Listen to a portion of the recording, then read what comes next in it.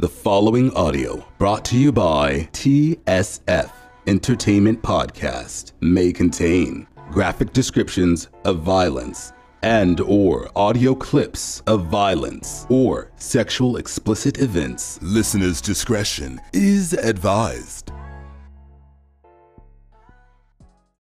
What's good, TSF Entertainment Podcast? This is your boy, Retro CG, and tonight I'm joined by my co-host, Miss Really BTV. Hey, what's up? And it's True Crime Friday, so tonight we're gonna do a true crime case. Is that the name we came up? True Crime Friday? I guess. Okay. CP, what are we talking about tonight? So tonight we have a case of Faith Hedgepath. I'm saying her name correctly, right? Yeah, Faith Hedgepath. Yeah. So Faith Hedgepath, she was a 19-year-old student at UNC Chapel Hill. And we are going to be discussing her case, which is still unsolved at this time. From what I understand, she was attending Chapel Hill on a scholarship. She had aspirations on being the first member of her family to graduate college, and she wanted to be a pediatrician. Yeah, but she was having some problems, which a lot of students do, transitioning from high school to college. And so her grades weren't that great first semester. So she took the second semester off, and she was going to take some summer classes, and she was even thinking about changing her major to education. Something else that about her heritage is that she was Native American or part of an indigenous tribe in North Carolina. And so that was another thing. She wanted to go back to her community and work there because resources were just lacking. So that was another part of, where she was motivated to do well. So do you want to, any more background information you want to add, or you want to just kind of jump into? Well, just a few more things. Okay. During her transition, she was temporarily living with her friend, 20-year-old Karina Rosario, and they were living in a one-bedroom off-campus apartment until she was able to save up enough money to get her own place. So she was doing part-time waitressing at the local Red Robin restaurant in their city. Yep. Yeah. I'm sorry, I was looking at my notes, but yeah. And so Karina had previously lived in this apartment with her ex-boyfriend, Eric Takoy Jones. During this time where they were living together, they had a very tumultuous relationship, borderline abusive, from what reports that I've read in regards to their relationship. Faith would often see Karina with bruises, and they would have lots of confrontations. Yeah, I was going to say, it wasn't borderline abusive. It was abusive. So Eric is going to be a very important player in this story as we progress through the case. Yeah. Yep, absolutely. We'll definitely hear more about Eric. And so to add to that, while Eric and Karina were together, Faith played a part in that because there was one particular incident that was very volatile where he kicked in the door and the police were called. She ended up getting the locks changed, but Faith actually was the one that encouraged her to get a restraining order and to finally end it. And so there was some tension between Eric and Faith because Eric basically felt like Faith was the reason why Karina broke up with him permanently. And we'll go on to learn that 2 months from that is when Faith is found dead. Right. And what's also interesting, again, which we'll talk about a little bit more later, is that Eric, when he moved out of Karina's apartment, he got an apartment within the same complex. With a family member. Yeah. So he was still living, in immediate proximity to both of them at that time. So back in July is when all this went down with the assault Karina, where he threw her to the ground and threatened to kill her and Karina if she didn't get back together with him. So around July 2012. So let's go ahead and jump to the night of her murder, which was in September. So I think it starts off with them on the 6th of September 2012. They went to it was Rush Week at the college, and they went to a sorority event. And I think they got back home that night. Right. The sorority event was at 5:45. I wrote down the times. But sorority event was at 5:45, and then they went to the library at 8 o'clock to study. Between 8:30 and 9, she sent her father a text letting him know, Faith did, letting him know about the, sorority event. It was a Native American sorority, and so she was excited at the possibility of joining the sorority again. She was very proud of her heritage, so that was something that she was excited about. They decided they were going to go out that night, and so about midnight is when they got back to the apartment. Or when they decided to leave the apartment, because didn't they work on the paper till like 11? Right, they got back to, well, according to the timeline I have, they got back to the apartment at midnight, and then at 12:30 they decided, well, not decided, but at 12:30 they headed out to the club. I guess they, when they got done working on their paper, they were like, okay, let's go out tonight, and they went to, because Faith was only 19, and so the club they went to was a popular club for the kids on campus who weren't yet 21. So I think it was called Thrill was the name of the club. Yes, the Thrill. Yeah, the Thrill. So they got to the club around 12:40, and one of the videos I watched actually had footage of them walking into the club. You could see them. It was like the aerial view. So I guess the camera is like in the ceiling, so you could see them actually walking in the club at 12:40. Nobody really knows what happened while they were at the club. Nobody knows, but they know that Faith was definitely having a good time because she danced with some people. She interacted with a lot of people while she was there. And everybody described Faith as the, life of the party type person. Like she, a lot of people knew her. She had a lot of friends, got along with everybody. So that's that much we know, that she did interact with a lot of people at the club that night. But around 2 o'clock, Karina said that she wasn't feeling well. And so they headed out to go home because she said she was sick. So, in all the case study that I've done, I've read where they said that Karina felt like she was sick at the stomach, and she had too much to drink, and she was ready to go home. Right. So, en route on their way home, I believe the girls may have stopped by this fast food chain called Time Out, which I've never really heard of that restaurant before. Listen, I lived in North Carolina, and I never heard of Time Out. Never heard of the Time Out. I never did. When they were talking about how popular it was, I was like, it is? Okay. But go ahead. But they make it home about 3 a.m. So you would think this would be where the story ends. Well, it's not. It actually gets really weird. It gets very bizarre. It's a very baffling case already. And some of the events that happened that night just makes it even more baffling and bizarre. So I think there's some phone calls and some texts that go out around anywhere from between 3 a.m. to 3:35 a.m. Right. So according to my timeline, I have at 3:40. This is where it gets a little weird. At 3:40, Faith is on Facebook and she's sending messages to her ex-boyfriend, Brandon Jones, I think was his last name. Edwards. I'm sorry, Brandon Edwards.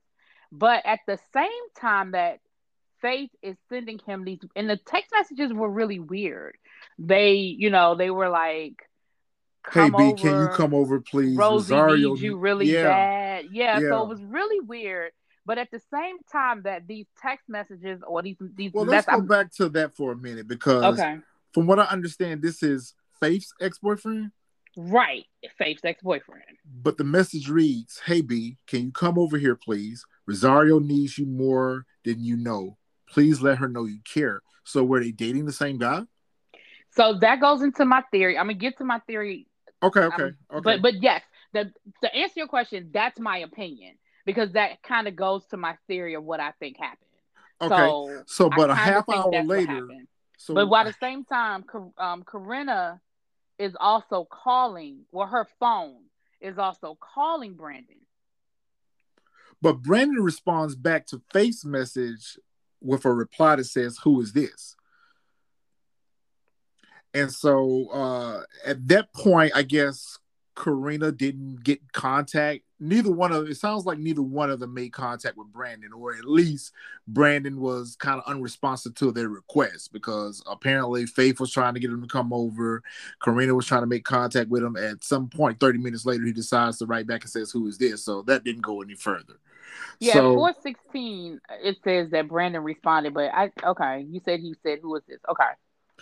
And so Corinna then decides to call up another gentleman, Jordan McCray, and sounds like she was casually dating him as well. And Right. at that time, she asked him to come pick her up, and she left the apartment at 4:25 a.m., leaving the front door unlocked while Faith was asleep in bed. This is where I began to this is where I start having a lot of issues with this story. Given the situation with her and Eric, the restraining order, the violence, him kicking the doors down, him even living in the apartment complex, you would think that she would be a little bit more conscientious about security and not leave her front door open at 4:30 in the morning. Well, What are not we only doing? that, but even, I mean, you can even take all of that out of the equation. You're talking about it's 4 o'clock in the morning. Your friend slash roommate is asleep inside of the apartment. She doesn't even know you're leaving. Why? Like, take all of that out of the equation. Why would you leave the door unlocked? Because if she's temporarily staying with you, and I don't, you might have heard some of this in your research, but common sense would say to me that she has a key. And even if she doesn't have a key, if your intention was to come back first thing in the morning, which is what she sort of did, then it doesn't like, go ahead and lock the door. You're locking her in, not locking her out. Right. It just didn't make sense to leave the door unlocked at all. Even if Eric didn't live close by, why would you do that? So But I think that was to cover up that there was no forced entry into the apartment, honestly. But I anyway. agree with that. That was part of my thoughts and theories. So in this time frame between Corinna leaving the apartment, she's called for a ride. She's left the apartment. She's left the apartment unlocked. Someone has let themselves into the apartment and subsequently raped and murdered Faith. Mm-hmm. So it's the next morning. It's the next morning, and I'm not really too sure about the time that she got back home. I I want to got it. say it was like right before 11 o'clock, because Right. the 911 call was at 11. So she called her friend Marisol. Okay. She called Marisol that morning to get a ride back to the apartment because she said she tried to call the apartment for Faith, and the That's Faith right. didn't Her answer and the phone. Marisol both tried to call Faith, Right. And they and she thought, was right, they unresponsive. figured, right, they said nobody did. Faith didn't answer the phone. So Marisol came and picked Corinna up and took her back to the apartment. Now, just as a side note, this has nothing to do with the case. If that man picked you up, that man can take you home. But anyway, that's another conversation. But they go back to the apartment, and they got to the apartment at 11 a.m., give or take, approximately 11 a.m., and the 911 call was made at 11:01. And they noticed that Faith's car was Yeah, they in noticed the her car was parking there. lot, and they Hmm. both proceed to go in to the apartment, and where they discovered Faith has been murdered. So what I would like to do at this point is let's just listen to the 911 call together, and tell me what your thoughts are. 11:01 a.m. 44 seconds, September 7, 2012.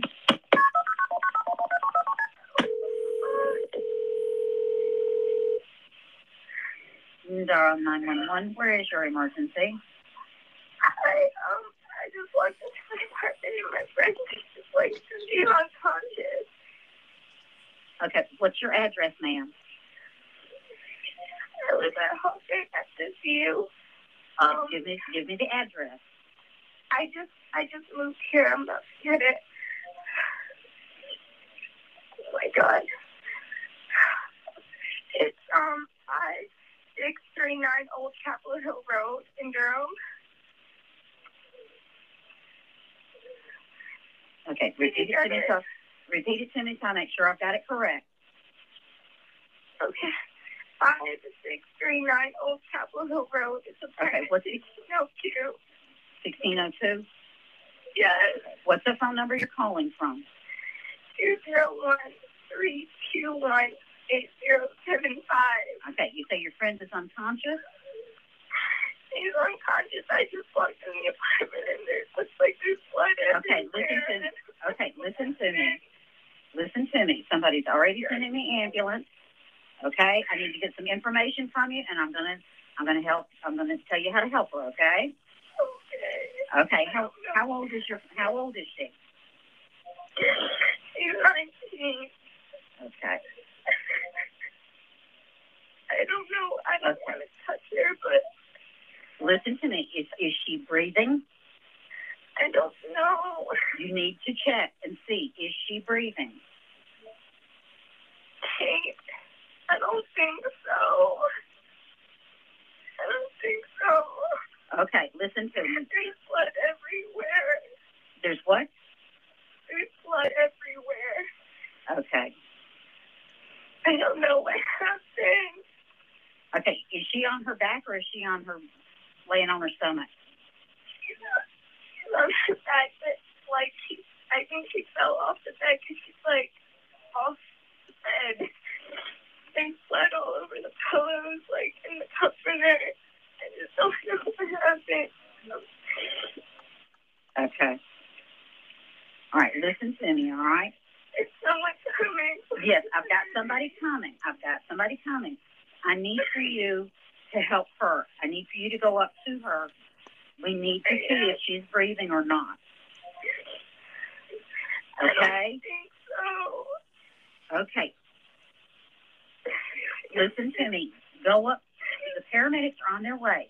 I want you to stay on the line. I'm going to tell you what to do next, all right? Are you right by her now? Yes. Okay. Listen carefully. Moving. She's not moving. Okay. No. Will you touch her arm? Tell me, how does she feel? She's not moving. Okay, ma'am. We need to find out if we can help her or not. You've got to, do as I'm asking so we can help her. All right? Okay. If you can, lay her flat on her back. Remove any pillows. Lay her flat on her back? Flat on her back. Remove any pillows. Okay. Okay. Kneel next to her. Look in her mouth for food or vomit. Okay. Kneel next to her. Look in her mouth for food or vomit. Tell me something. Listen to me. What is your name? Karina. I'm sorry. I'm really sorry. It's okay, honey. Listen to me. I don't know. Okay. All right. Listen to me. When you touch her, how does she feel? Does she feel warm? No, she feels cold. She feels cold? Okay. Yes. Okay. All right. Don't touch anything else, okay? Don't touch anything else. Hurry. Okay. They're on their way. I've got police on the way to you, and I've got medics on the way. Okay? I can't believe this. Okay. What room is she in? She's in my bedroom. Okay. I want you to go back into the living room, okay? I don't know what's going on. Okay, listen to me. In my room that was not here before. Okay, it listen like to someone me. that came in here. Okay. It really does. All right. What did you say your name was again? Okay. Okay. Listen to me. Don't touch anything else in the room. I want you to leave that room. Go into the living room. You need to make sure the door is unlocked so somebody can get in, so that the medics and the police can get in when they get there. Okay? Yes, it's unlocked. Okay. Now tell me again. Get here though. Okay, they're on their way, honey. They're coming as fast as they can. You just stay on the phone with me, all right? Yeah. Okay. Tell me again what your name is. It looks like someone had been in there because she's not like the cell. I don't know. Okay. I've let them know. We've got everybody on the way to help you. Now, tell me again what your name is. What? What is your name? Karina Rosario. Karina? Yes. Okay, Karina. You sit down on the couch and don't touch anything, okay? You just sit down. I'm not touching anything. Okay. I just want you to sit down because the police and the medics are going to be there. They're coming just as fast as they can, all right? Okay. You just stay on the phone with me. Okay. You just stay on the phone with me. Are you sure they're coming? Yes, ma'am. They are on their way. I just can't believe this. No, someone had to have been in there. Okay. We've got first responders on the way. There's a fire truck coming. There's a medic coming, and the sheriff's department's on the way to you. Okay. You just stay on the phone with me until somebody gets there with you. All right? Okay. Okay, Karina. How old are you, Karina? I'm 20. You're 20? Okay, hon. You're doing all right. You just stay on the phone with me. I see the police. You see the police? Yes. Okay. You let me know when they get in there with you, and then you can talk to them, all right? Okay. I just don't want you to be alone right now. Okay. Okay? You just stay on the phone with me. Okay.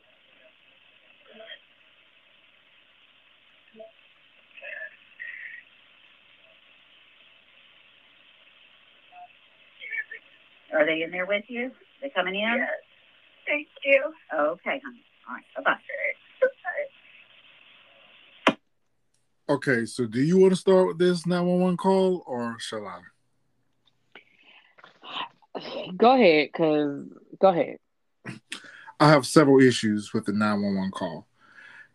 And I have to take into consideration that, one, she's under a considerable amount of duress at the moment. She just found her roommate, her friend, murdered in her bedroom. So I can only imagine how unnerving that is. However, there's things that weren't mentioned in the 911 call that concerns me more, like how she totally forgets to omit the fact that someone else was there. Marisol was there. And it said that Marisol was in the room with Faith during the call. She doesn't mention anyone else being there at the apartment. So the 911 operator is under the impression that she's there alone and discovered the body. Mm-hmm. Secondly, I do not feel that she followed any of the directives from the 911 operator. I do not feel like she laid Faith's body on the ground, face down. Well, excuse me, on her back like she asked her to. Well, we know she didn't because the police found her still sitting up, hanging off the bed. Mm-hmm. So she didn't follow any of the directives of the 911 operator. To me, it feels as though she didn't want to touch her at all. Now you can say, anyone who can visualize this scene as it's been described will know that she's probably not alive. But the fact that she was unwilling to help her friend, the fact that she was unwilling to touch her, you could argue the point that, she's upset, she's young, she's confused. But even still, you don't hear any other crying in the background. You don't hear the other friend that's there with her that's discovered. You would think that both of them would have been in an emotional state that you could hear signs of someone else being in the background. So that concerns me. I do feel like some of the call per se was staged a little bit. I do get that impression. Because if she was involved in the murder, she knew already that she was dead.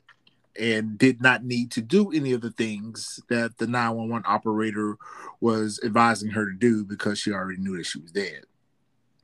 On the innocent side of it, if she wasn't involved, you would think that she would have been eager to follow the directions of the 911 operator, because then that would have gave her a reason to touch her. That would have gave her a reason for her to have her DNA or fingerprints or hair or whatever on Faith's body, because she would have been following the directives. So it would have been easy for her to create an alibi with handling her body, following the directions of the 911 operator. So it's very curious to me that she did not want to follow any of the directions of the 911 operator. She didn't know the address to where she lived. That's okay. So that's okay. Go ahead. She didn't know the address to where she lived. She had to go get it. She did give the 911 operator her name. However, the 911 operator didn't catch it the first time because she kept asking her what her name was, and she avoided questions. All the questions that the 911 operator was asking her, her responses were unrelated to the questions that the 911 operator was asking her. So she was kind of dancing around the questions that she was asking her, and eventually she would answer the 911 operator, but she wasn't very eager to do so. So what are your thoughts on the 911 call? So a couple of things. First off, I want to say that I try not to get too into what, she didn't seem like she wanted to touch the body, so like that. Because I know for me, I can't say if I walked into a scene like that what my immediate reaction would be. But there were some things that were concerning to me as well. One, the fact that she didn't know her address, and it would be one thing if she was just like frazzled and was like, "Oh, my address. Oh, wait a minute. Oh shit. Oh, but she made up a story and said, I just moved around here. And we know that's not true because she was living there before Faith moved in. She was living there with her boyfriend. So we know you've been there at least a couple of months, and that's long enough to know your damn address. I mean, I'm sorry. You're an adult. You're not a child. You're in college. I still remember my off campus. I remember my college address and my off campus address. Like, you're an adult. One of the theories was that it wasn't actually, that it was actually Marisol on the phone, which would account for the hesitancy with knowing the address and even the hesitancy with the name. Because you're right. Every time the 911 operator asked her name, she did deflect. It's kind of like, it's kind of like she was like stalling a little bit. Because she would say, "Oh my gosh, what's your name? Oh my gosh, I can't believe this. There's blood everywhere. It looks like someone else has been here. That's obvious to the fact, right? So not it was answering like the questions, right? It's like, are you trying to stall? Are you not sure what you're supposed to say? I do also find it concerning that at no point in time was it ever mentioned that somebody else was. Because again, if it's me. Again, I don't know how I would do touching a dead body, so I ain't going to judge that. But I feel like my conversation calling the 911 operator would have been like, me and my friend just got to my apartment, and I feel like at some point, that was a long call. At some point, you would have heard a voice in the background. I could even see if she was like, I can't touch the body. Let me ask my friend to do it.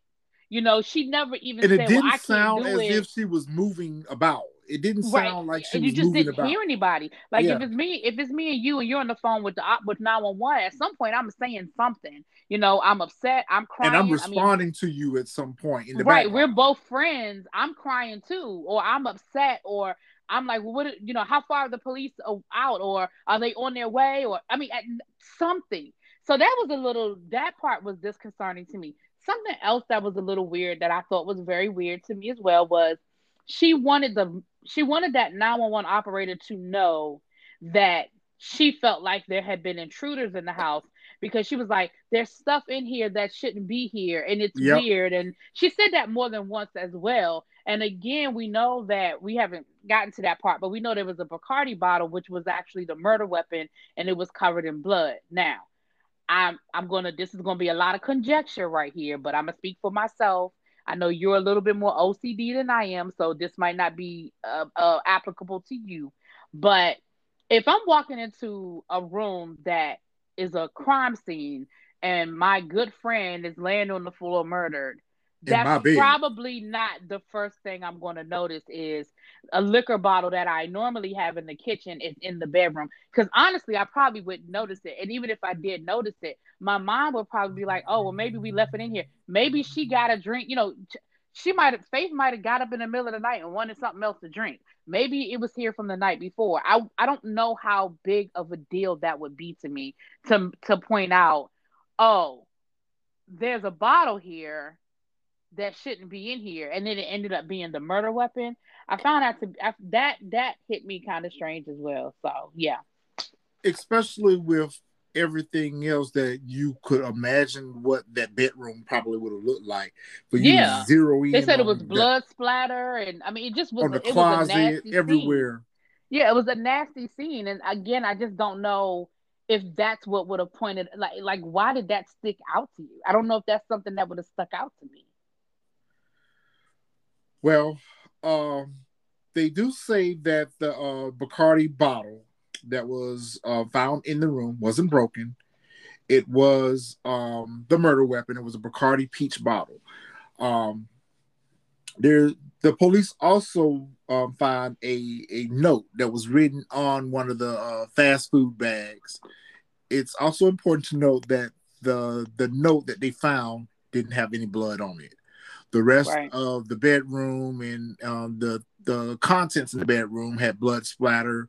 The comforter, the closet, there was blood everywhere, as Karina told us over and over on the 911 call. That was blood everywhere, except for on this note. And what did the note say again? The note says, "I'm not stupid, bitch, jealous." And it's a very ominous, cryptic note. Could be very unrelated to the case. It could be a form of communication between the girls where, they would leave little notes to themselves about whatever. Part of me doesn't seem to think that this note is related to the murder. Call me crazy, but the fact that it was written after the fact. I think it is directly related to the murder. And it goes to my theory. I'll tell you what my theory is later, but that note is very important to my theory. But go ahead. The police, the coroner does rule Faith's death as murder, obviously. Blunt force trauma to her head. So she was bludgeoned to death with this bottle. The bottle did not break. There's DNA. Which was interesting. It's interesting to know that someone was bludgeoned to death with the bottle and it didn't break. But the Bacardi bottles are kind of thick. They are kind of thick, and they do carry a little bit of weight. Golly, you would just think at some point they would have broken. I don't know. It would have shattered at the very least. You would think at some point, but daggone. They do recover DNA in the form of a rape kit. So she was raped, and they were able to generate a DNA profile from the semen that was recovered from the scene. Fast forward to some of the later details that's discovered after the investigation is they've interviewed several potential persons of interest, suspects, people that were related to Faith as far as her male acquaintances, people that they knew. They tested several of those individuals, up to 100 people that they tested, including Eric Takoy Jones. And none of them matched the DNA profile that was found. They were able to come up with some evidence to the killer's identity through the DNA profile. They do believe that he's of Hispanic or Latino descent. They were even able to generate a composite based off of the DNA profile. So it's very interesting to know that they had tested that many people and none of them were a match. So the biggest question is, who killed her? Who do you think killed her? So a couple of other things I want to just throw out there before we kind of get into the theories and stuff. So one thing in everything that I heard, the police played this really close to the vest. Now, I'm gonna just speak a little bit about, in my opinion, I think that had more to do with politics than it had to do with anything else. The police were not very forthcoming in giving out information, even to the family. The local newspaper had to take them to court in order to release some of the The judge documents. sealed all of the. Right, the judge, right, sealed it. And so it wasn't until 2 years after the murder that a lot of this, like, they didn't even know anything about the note until 2 years later. And there's also a voicemail, which we're going to talk about in a second. But I want to just speak to that as somebody who lived in that part of North Carolina for a while. That I think the police keeping so much information private and playing it so close to the vest, I think is more political than anything else. Chapel Hill is a college town. You have Chapel Hill, and then right next to Chapel Hill, you have Duke, that is literally, right there. So you have, between Duke and Chapel Hill, you got over 100, give or take, about 100,000 students and faculty in that area. And the last thing you want to do is to create any kind of panic. You don't want it to, you don't want people to start thinking that Chapel Hill isn't a safe place to send your kids or a safe place to live, because it's very upper echelon, even in the area. You know what I mean? And so I think, as I was listening, I don't think it was anything nefarious as far as incompetence or anything like that. I just think it was very political, and they were just trying to protect the reputation of Chapel Hill and the reputation of that area. But this isn't the only murder that has happened at Chapel Hill, because didn't the student body president, wasn't this was killed? Yeah. Yes, was killed and murdered. But that was solved relatively quickly, and it was a carjacking. So that was, I mean, it was unfortunate, but that was one of those things that was like, well, they found the person who did it, and it was a carjacking. And so, yeah, I mean, murders happen, but I just don't. Again, I just think the way it was handled, I don't think it was like, like last week, the case from last week, I think we were dealing with some straight up incompetence. I don't think that's what this was. I just think it was, we're trying to protect the reputation. We don't really want this on the headline news every night. We want parents, because remember, this was also fall. This was the beginning of the semester. I don't want parents pulling their kids out of school. I don't want to create a panic. We don't want people to start turning this into like, a serial killer situation. So that's my opinion. Again, just from living in that area for a while, I just know how they are, about protecting that reputation. So, but I just wanted to say that. I think it is a little combination of a lot of different things. What you're saying could very well be part of the reason why a lot of the evidence in the case was sealed. We've seen this in other murders, just like with the Mary Morris murders. A lot of that documentation and police evidence had been sealed for many, many years before it was released to the public. And I think a lot of that is kind of is a double-sided sword, because they think that it's to protect the integrity of the evidence and, not alert the potential killer or suspects to what evidence that they may have left behind. So if there's any other evidence that can correspond with what they find at the crime scene, can't be destroyed or gotten rid of.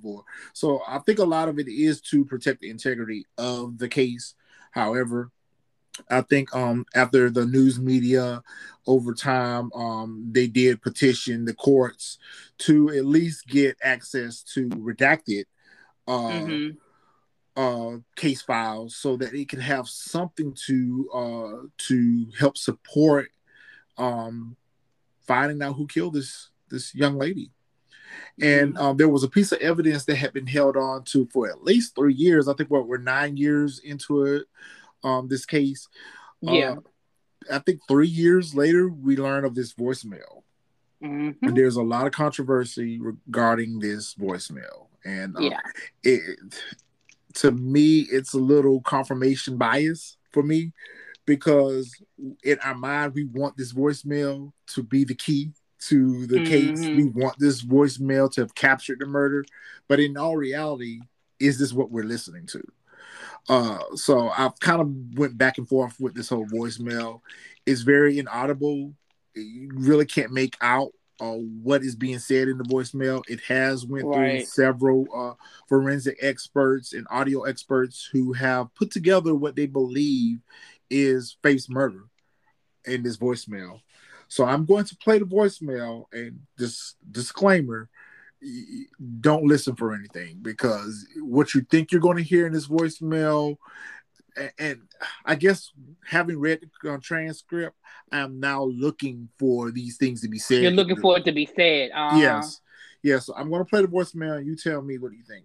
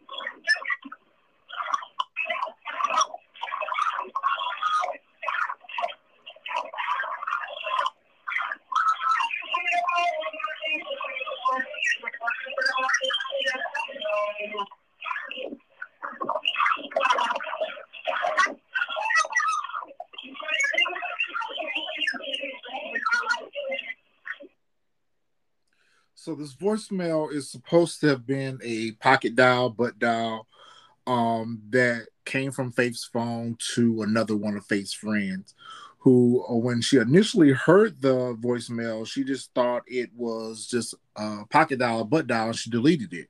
When she learned of her murder, she then went to her subscriber and had them to retrieve the voicemail and turned it over to the authorities. Yeah. I will say this. Listening to the voicemail, it does definitely sound like there is some type of confrontation. And when I say confrontation, I don't necessarily mean a physical one, whether it's an argument.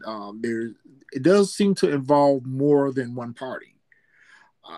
I tend to agree with the experts, though. It does not sound like it's at a club. Now, it could very well have occurred no, because they said the voicemail is timestamped at 1:20. And we know that they were still at the club at 1:20 based on the footage from the camera. One thing that I was curious about is, has anyone ever checked the timestamps on the cameras at the club to see if they were possibly incorrect? Well, one of the things and one of the videos that I watched was the one with the expert who kind of broke everything down.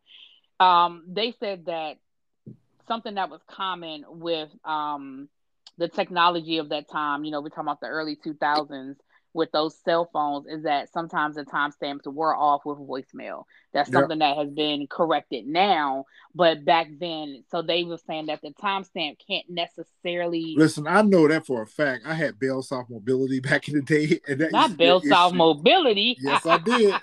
I had Alltel too.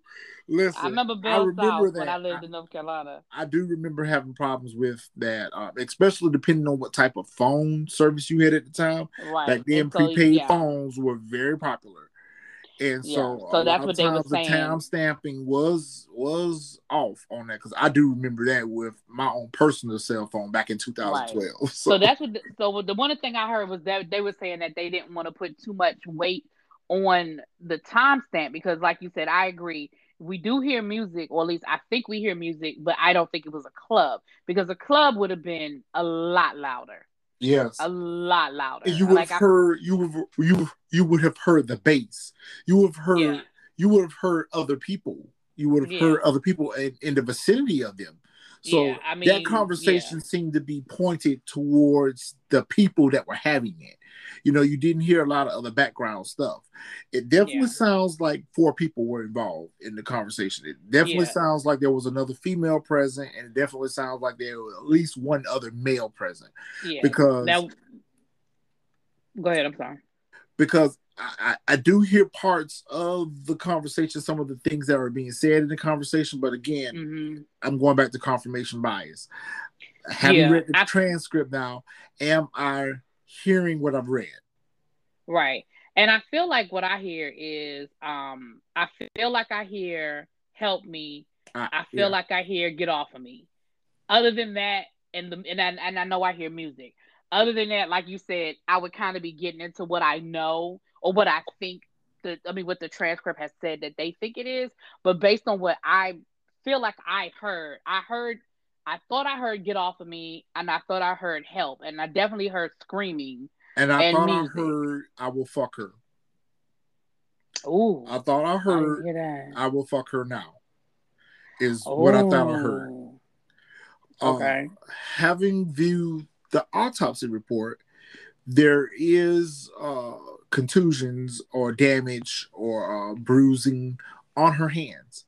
In the alleged transcript that the experts have put together, there's a lot of reference to her hands being on fire and her possibly being tied.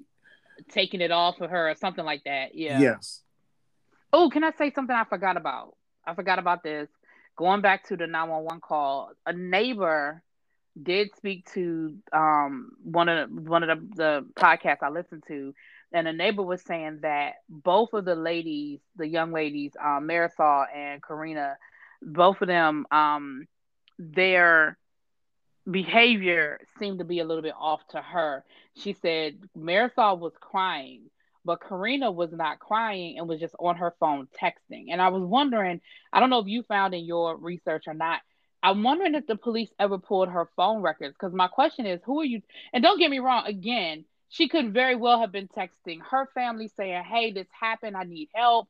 She could have been trying to get in contact with, Faith's somebody family. come and see about her. Yeah, so I'm not saying that means there was anything off. I just wonder if they ever pulled her phone records to see who it was that she did reach out to. So, but that was one of the things that they did bring up, was that the neighbor said that she said they weren't hysterical or anything like that, which again, everybody deals with stuff differently. Like, I wouldn't have been hysterical. I don't think I would have been. Well, the neighbor, it's also important to note that the neighbor also reported that they heard a loud thud the night before. Yeah, they did. They did. Which this was a neighbor that was directly under Karina's apartment. But I feel like that's all you heard, because I feel like an attack that violent, that brutal, you should have heard way more than a loud thud. You should have heard screaming. You should have heard crying. You should have heard a struggle. I mean, especially at that early hour in the morning, at that time in the night. Right, because even if they were playing music, Right, and that's what I was gonna say. Even if they were playing music to try to cover all of that up, then I feel like she would have remembered that. Like they were playing their music really loud. Like I Yes. think that she would have remembered that as well. So yeah, I can agree with you on that. That you would think that she would have heard more than just that loud thud, because those apartments are not that thick. Like the walls are Yes. not that thick. Like like I know, If we've she all heard lived the in an bottle, apartment. and what they're trying to allude is that they heard the murder weapon being thrown to the floor or falling to the floor Yeah, or I whatever. don't know about Or that it could part, but just simply be that they may have heard when she fell off the bed. You know? that could have been it too. Yeah, that when her body hit the floor, that could Yeah. have been it. Yeah.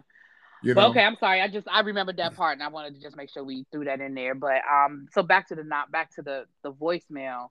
That I know that they let her father hear it, and I mean, far be it for me to discredit her father, but her father definitely said that's my daughter's voice. Like I know that that's my daughter screaming for help. He felt like that's what he heard. As far as the rest of it, I again, don't have like any you doubt that said, it was her voice, because at the end of the day, it did come from her phone, which was right, in right. her possession, as far as we know, uh, was in her possession the entire time. So whether or not the phone call came from the apartment or at the club, we knew that it was in Faith's possession. So reasonably, yes, you're going to hear Faith's. Mm-hmm. Mm-hmm. But what we can't discern is, what are we hearing? We cannot make out what we're hearing.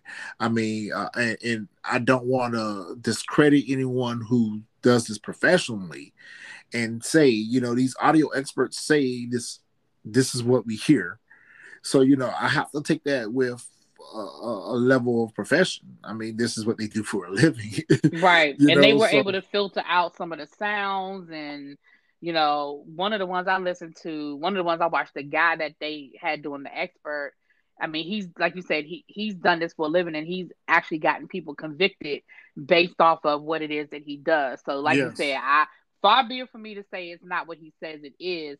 I just, with my naked ear, without all of his technology, I can only go by what I hear. But do you have a copy of the transcript to just kind of read through what they thought it was? Because I remember some of what they said, I but I didn't know if you have it. I'll hit a few points. I really don't want to spend too much time on the voicemail, because again, I think a lot of what we get from this transcript is what everyone thinks that they hear, and with my naked ear, I can't hear it either. So I don't want to necessarily confirm that that's exactly what's being said. But transcript goes on with a female that says, "You're bullshitting." Then there's a male voice that says, "What kind of person lies like this?"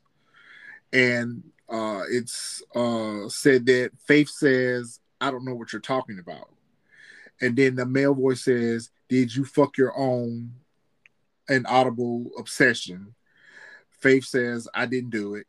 The male says, "This is all fucking her good, her description." Female says, "Why?"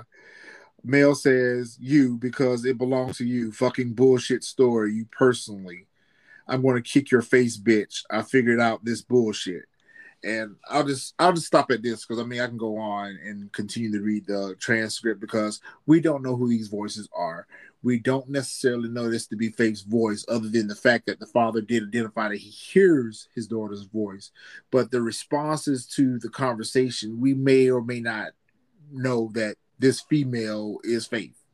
So right. I agree. We don't need to dig too deep, but I just that's a rabbit hole. It's definitely a rabbit hole. That's a rabbit definitely hole. a rabbit hole. Let's talk a little bit about Eric for a minute. On the day that Faith was murdered, Eric made a very cryptic and bizarre post on Facebook that says, "Forgive me for what I'm about to do." It says, "Dear Lord, forgive me for all the sins and the sins I may commit today. Protect me from the girls who don't deserve me and the ones who wish me dead today." Now, that's a very ominous post to put on Facebook the day that she's murdered. Eric also has a violent history, and he had motive. He lived in an apartment, so obviously he knew his way around. He knew how to gain entry to the apartment. And let's just take into consideration that maybe Karina and Faith did share a key to the apartment. I don't know why she wouldn't have went and gotten an extra key made for her roommate, but Faith was temporarily staying there, and maybe she had not been there long. I don't think I've read anywhere where they've said how long that Faith had been living with her. At this point, I think it's a couple of weeks, maybe. I think. At least that's the impression that I'm left with. There's been a couple of weeks. I think in this time frame, Eric has moved out, Faith has kind of moved in type deal. So, he's probably upset the fact that, he's been kicked out, Faith's there now. So maybe they did leave Cherokee. And maybe it wasn't uncommon of her to leave the door unlocked, even when they lived together. Maybe when Eric and Karina lived together, maybe it was not uncommon for her to leave the apartment unlocked. Nothing has never been said about that. Is this a characteristic of hers that she's done regularly? But right. He has the most motive, but he's cleared as a suspect because his DNA doesn't match, and his DNA is not found at the scene of the crime, which I thought that would be kind of odd. Given the fact that he's lived there and he spent so much time there in that apartment, you would think that they would have found his DNA somewhere in that apartment. That's what, and I thought the same thing. I said, now this man used to live there. They didn't find his DNA anywhere in the apartment. Like, I mean, I'm not saying maybe they're really good, cleaners. Maybe, they scrub the apartment. College kids. But that's what I was going to say too. But I know too many college kids that were that. I mean, clean is one thing, but to not have any DNA of somebody that used to live there, like that's professional level. You know what I mean? Like nothing in the kitchen, nothing in the bathroom. Like, I don't know, but okay. And it's a 1-bedroom apartment, so when he lived there, that means him and Karina shared a bed. Right. Which, at best, you would think that his DNA would have been found in the bedroom. Which is where Faith was killed. So it's kind of like, yeah. So we now have a face without a name. And that's the craziest part about it is, and I get so frustrated when we have so much evidence. And there's a lot of things of evidentiary value for this case that remains unsolved. And I'm not going to say it's not because the lack of effort on the authorities, because the authorities they've had a very exhausting investigation. I mean, hundreds of people that they've interviewed, the DNA profile of the potential killer, the composite. So they've invested a lot into trying to solve this case, but yet they bear no fruit. And why is that? How can we have so much evidence in this case and not even a viable suspect to compare it to? I don't know. It's very, very interesting. Like you said, it's not from lack of effort. I mean, they did test the DNA. They tested the DNA of pretty much everybody at the club that night. Yeah. Like you said, over 100 people. And I think everyone that was interactive with them on the campus. Yeah. They said that, they brought Karina in for multiple interviews. So there's clearly, in my mind, for them to keep bringing her in to question her, I feel like either they don't believe her story or they are getting more information and they need more information from her, because I just feel like how many times can she tell you the same thing unless you're looking for her to lie, catch her in a lie, or looking for you got some information. Where at this point they're trying to break past her. Yeah, right. That's what I'm saying. So that makes me feel like so then y'all don't believe her. Y'all think that she knows more than what she's saying. But her, you know what I mean? You know what I'm saying. So with that being said, let's go ahead and talk about some theories then. I'll let you start off since you let me start off last week. So what are your theories? So, and I know, I come up with these crazy theories. So work with me on this one. Wait till you hear mine. So when we go back to that note, remember I told you that the note made sense based on my theory. So honestly, I feel like there was some sort of love triangle, and either Karina or Marisol, one of the two, because I believe Marisol was a part of it as well. Somewhere she's in. I don't know if she found out on the back end or the front end, but I feel like she's involved. I feel like there's some sort of love triangle. Either they thought Faith was messing with a particular person, or they knew Faith was messing with a particular person. And I think it has something to do with Brandon. We know that Brandon and Faith used to mess around with each other, but was Brandon messing around with one of the other ladies? Was there something? Because I go back to them trying. I feel like those messages that were coming from Faith's phone, I feel like Faith was already dead. I don't think those were coming from Faith. I think they were coming from Karina. And I feel like they were trying to set Brandon up. I think that's why she left the door unlocked. They were trying to get Brandon to come to that apartment. And I feel like that's why she left the door unlocked, so that if Brandon showed up and he walked in, then he's caught with the body, or at least at the very least on the his scene DNA, of the crime. Right. At the very least his DNA is in the apartment. She conveniently leaves out, right? She found somewhere to go at 4:00 in the morning. With a And stomach I mean, ache. right. I mean, she's a college student, so booty calls are what they are. I'm not judging her. But I feel like that was more of a alibi situation than anything else. That note that was on the bag, I think, was left. Basically, I know what you did, or at least I think I know what you did. Now I don't know whether it's true or not, but I feel like there was some sort of love triangle in there. And I feel like they were trying to set Brandon up for it, because Brandon has not been cooperative with the police either. And I find that to be interesting, because he really has no reason not to talk to the police. Like, he really doesn't have anything to do with it.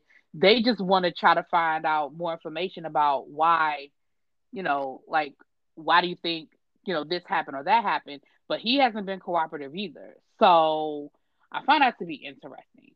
But that's my theory. My theory is that there was some sort of love triangle, and I do think that the girls set them up, and I think Eric was part of it. And I'm gonna tell you who I think did it. You ready to hear who I think did it? Yep. Eric's ex-roommate. Eric had an ex-roommate who had a very violent past, has been known to beat women up and hit women, and they did not get his DNA. Okay. Wow. Very good theory. I'm in orbit of your theory. Okay. A little bit. I'm in the orbit of your theory a little bit. For me, I go to her relationships. It has been gently alluded to that Faith has had several casual relationships with male partners. Mm-hmm. So it's reasonable to believe that the police has identified and possibly tracked down all those partners through her communication. I mean, because in the search warrant, they took laptops. They took two Lenovo laptops, an IBM, their social media accounts, their phone records. And I'm sure all those male partners that she has been intimately involved with has been cleared through DNA. Okay. So I'm going down a bit of a rabbit hole here. All right. What if they missed one? What if they missed one that they didn't know about? What if it was an individual that she had a sexual relationship with and hadn't been identified by law enforcement? And this person could have came by the apartment that night, and whether consensually or non-consensually had sex with her, and ultimately end up murdering her. Maybe this person sees the message come from Brandon's phone. Who's this? And he's there, and like, who's this texting you at 4:00 in the morning type deal?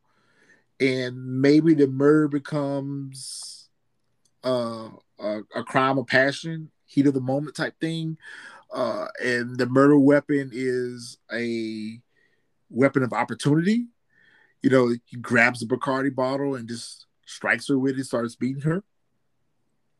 This would explain the DNA not matching anyone that they've investigated, because they're not aware of this person. But the only thing that kind of strikes a big question mark for me in that theory is, how would she have communicated with this person? Because they would have found any type of communication that she would have had with this individual through social media or through her phone records or whatever. So it can't be someone that she's directly communicated with. It could be someone that was harboring a crush on her. Maybe someone that she met at the club at night that may have followed them home and wanted some. It maybe forced himself on her. Okay. My next theory is maybe she did have sex that night consensually with a casual partner, but that person did murder her. Okay. Maybe because obviously there's a lot that's happening this night. And okay, so they're out at the club. They've been hanging out. They've been flirting with guys. They've been drinking. They've texted 2 or 3 different guys since they've gotten home, trying to invite Brandon over. Then Karina ends up texting another guy to come pick her up. So I mean, there's a lot of different paths that they're going down this night. It just wasn't a night out at the club. After and the thing is, if she's sick enough to want to leave the club early and go home, within an hour of you getting home, all of a sudden you feel better now, and you're ready to go lay up with a dude. Because I think that was the setup. I agree with that. Wrong with her. I don't think nothing was wrong with her either. I think that she was lured from that club back to the apartment for that murder to take place. What I can't understand is who. But is it possible that Faith may have had sex earlier that day or earlier that night, and the DNA is not even the killer? So if that be the case, the DNA is actually causing confusion to the case, because we're thinking that the murderer is actually the person who raped her, but maybe she had sex with someone else, and this person that killed her didn't have sex with her at all. And my last theory does kind of involve a love triangle, but I point to Eric. Okay. I think that Eric was harboring a grudge against Faith in regards to her breaking up their relationship and urging her roommate to go get the restraining order. I think he was very vindictive and upset with her about doing that, and he was probably trying to get back with Karina. And Faith was probably in her ear saying, he's no good, don't fool with him, he's trouble, he's violent, he's this. Going back to the roommate, I do believe that Eric's roommate, I've always said this from day one, that there was a third party that was involved that was not someone that was initially looked at by the authorities. I do believe that Karina and Eric were there and witnessed the crime take place. Some kinky, freaky, we're going to murder her and we're going to live happily ever after together. But it's also important to note that Eric and Karina did get back together after her death. And Eric has been somewhat cooperative with the authorities, but he's not been so kind to the press and people reaching out to him in regards to the case. He's been very standoffish in that regards. But either way, I think her death has something to do with Karina. Even if it doesn't involve Eric, and I'm sorry, Eric, because of your violent past and the nature of your relationship with Karina, you are the prime suspect. I mean, even in the fact that you've been cleared by DNA, you're still the most interesting person of interest in this case. So, I mean, guilty until proven innocent. And so I feel like Karina's involved some way, some shape, form, or fashion. I do believe that the note that was on the fast food bag was written by her, probably with her non-writing hand, and brought back to the crime scene. I don't believe that note was written the night of the murder. The bag is too clean. In a room full of blood, the blood is pooled everywhere. There's no way in the world that someone's going to go wash their hands, write this note, go back into the bedroom, and I mean, who's going to spend that much time at a crime scene? And I don't feel like a male killer would have wrote that letter. I don't feel like if a male murdered her and bludgeoned her and raped her, I don't feel like he would have wrote that note. What purpose would it have served for him to do so? Unless it was written by Eric or Eric's roommate on behalf of him and left there. The only person I would see having a reason to write that would be Karina. Mm-hmm. And that's where I'm kind of stuck at. Yeah, like I said, I'm not sure, like, as far as the love triangle part of it, I don't have it all fleshed out, but I definitely feel like there's a love triangle there, whether it's real or perceived, because again, it may or may not be real. It could be perceived. I believe that Marisol knows more. I definitely believe Karina knows more than what she's saying. And like I said, all of this is just my opinion. If anybody's listening, these are my opinions. I'm not indicting anyone, but just based on the information as presented in the way I interpret it, that's just how I feel. But I do feel like I was looking at one of the stories that I was looking at was talking about the advances in technology and how with that DNA sample, they have the technology now to be able to even try to find you through family members. So yeah. I believe that this case is going to get solved. I don't think it's going to, because I just feel like the police, first of all, I feel like the police have more information than what they've shared. And I think that, I think they're just, like you said, I think they're just one DNA test away from solving it. Because even if they get the DNA, let's just go along with your theory. Let's say they get the DNA and they say, oh, well, this is just somebody that she slept with earlier that day. Maybe that was somebody that was also sleeping with somebody else in her life. And maybe now that's where the love triangle comes from. Oh, that's where the note comes from. I just think it'll give them some breadcrumbs into where it is. So I think the DNA is definitely the key to solving the case. Even if my scenario is accurate, that she did have sex with someone else that did commit the crime, I still think it's the key to leading us to an answer that has been undiscovered. I mean, that's what DNA always does. I mean, it gives us those answers. And I think it's going to be one of those weird freak things where, because nowadays a lot of times they collect DNA, from criminals and stuff like that. I think it's going to be one of those freak things that somebody else may be in the system one day with that DNA, and there is a possible theory. I mean, there is a possible theory. Someone could have simply observed Karina leaving the apartment that night and not locking the door, and it's a crime of opportunity again, where someone just happens by and sees that the apartment is unlocked. I mean, and goes in, and the rest is history. The reason why I lean more so towards that theory is if it is not the people that are important to the case, Karina, Eric, Marisol, Eric's roommate, Brandon, if it's not in that little circle of people, the whole Bacardi bottle just doesn't make sense. I don't see anyone coming to someone's home to commit murder and not bring a murder weapon with them. And of all things to pick up is a Bacardi bottle. That's a very personal kill right there. To bludgeon someone to death and then have sex with them.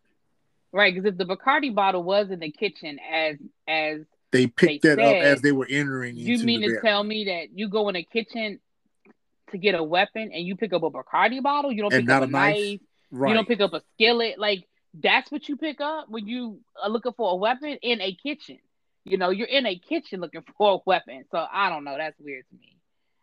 That's weird to me because, again, it's a college. It's a college apartment.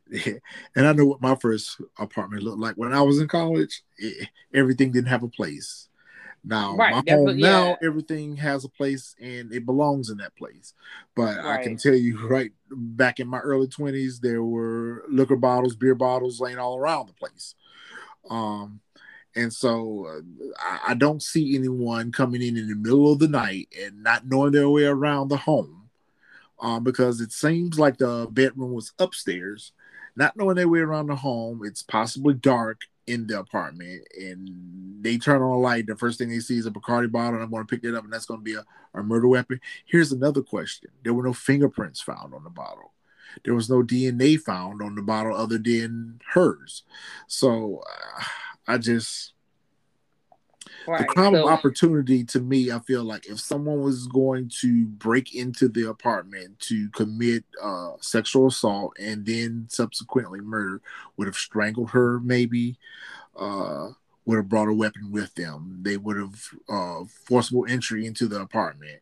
I feel like this apartment being unlocked is the key to whoever gained entry to the apartment that night and knew exactly where to find her and was inept, I guess, and not brought a weapon with them and just decided to pick up the bottle and use it to commit murder. Well, I guess that wraps up everything that we can talk about this case. If anyone has any evidence or any tips, information to share, anything about this case that can help solve it, please call your local authorities. You can also call the Chapel Hill Police, their Crime Stoppers, at 919-968-2834. Let's see if we can get some justice for Faith. See, can we get this case solved? And there is still, I think they said a $50,000 reward that has never been claimed. So if you know something, I mean, I hate to say it like that, but money is a motivator. If you know something, there is reward money if it leads to a conviction. So. Yeah, because I think at one point the reward money was $29,000. So you saying it's 50 now? That's what I heard of one of, because some of the Chapel Hill boosters have put money in. So, but even if I'm wrong, if it's 29,000, that's 29,000. But I thought I heard 50,000. So, well, these are our thoughts and theories. Of course, we're not experts in any of this, and it's just based on our opinions of what we've heard about the case. Of course, everyone has their right to justice, and have to be proven guilty in the court of law. So, yeah. Hopefully one day we'll get some answers. All right. Well, this was fun. All right. Well, we'll see what we'll do next week. All right. All right. Peace. Until next week. Peace. You are now listening to TSF Entertainment Podcast.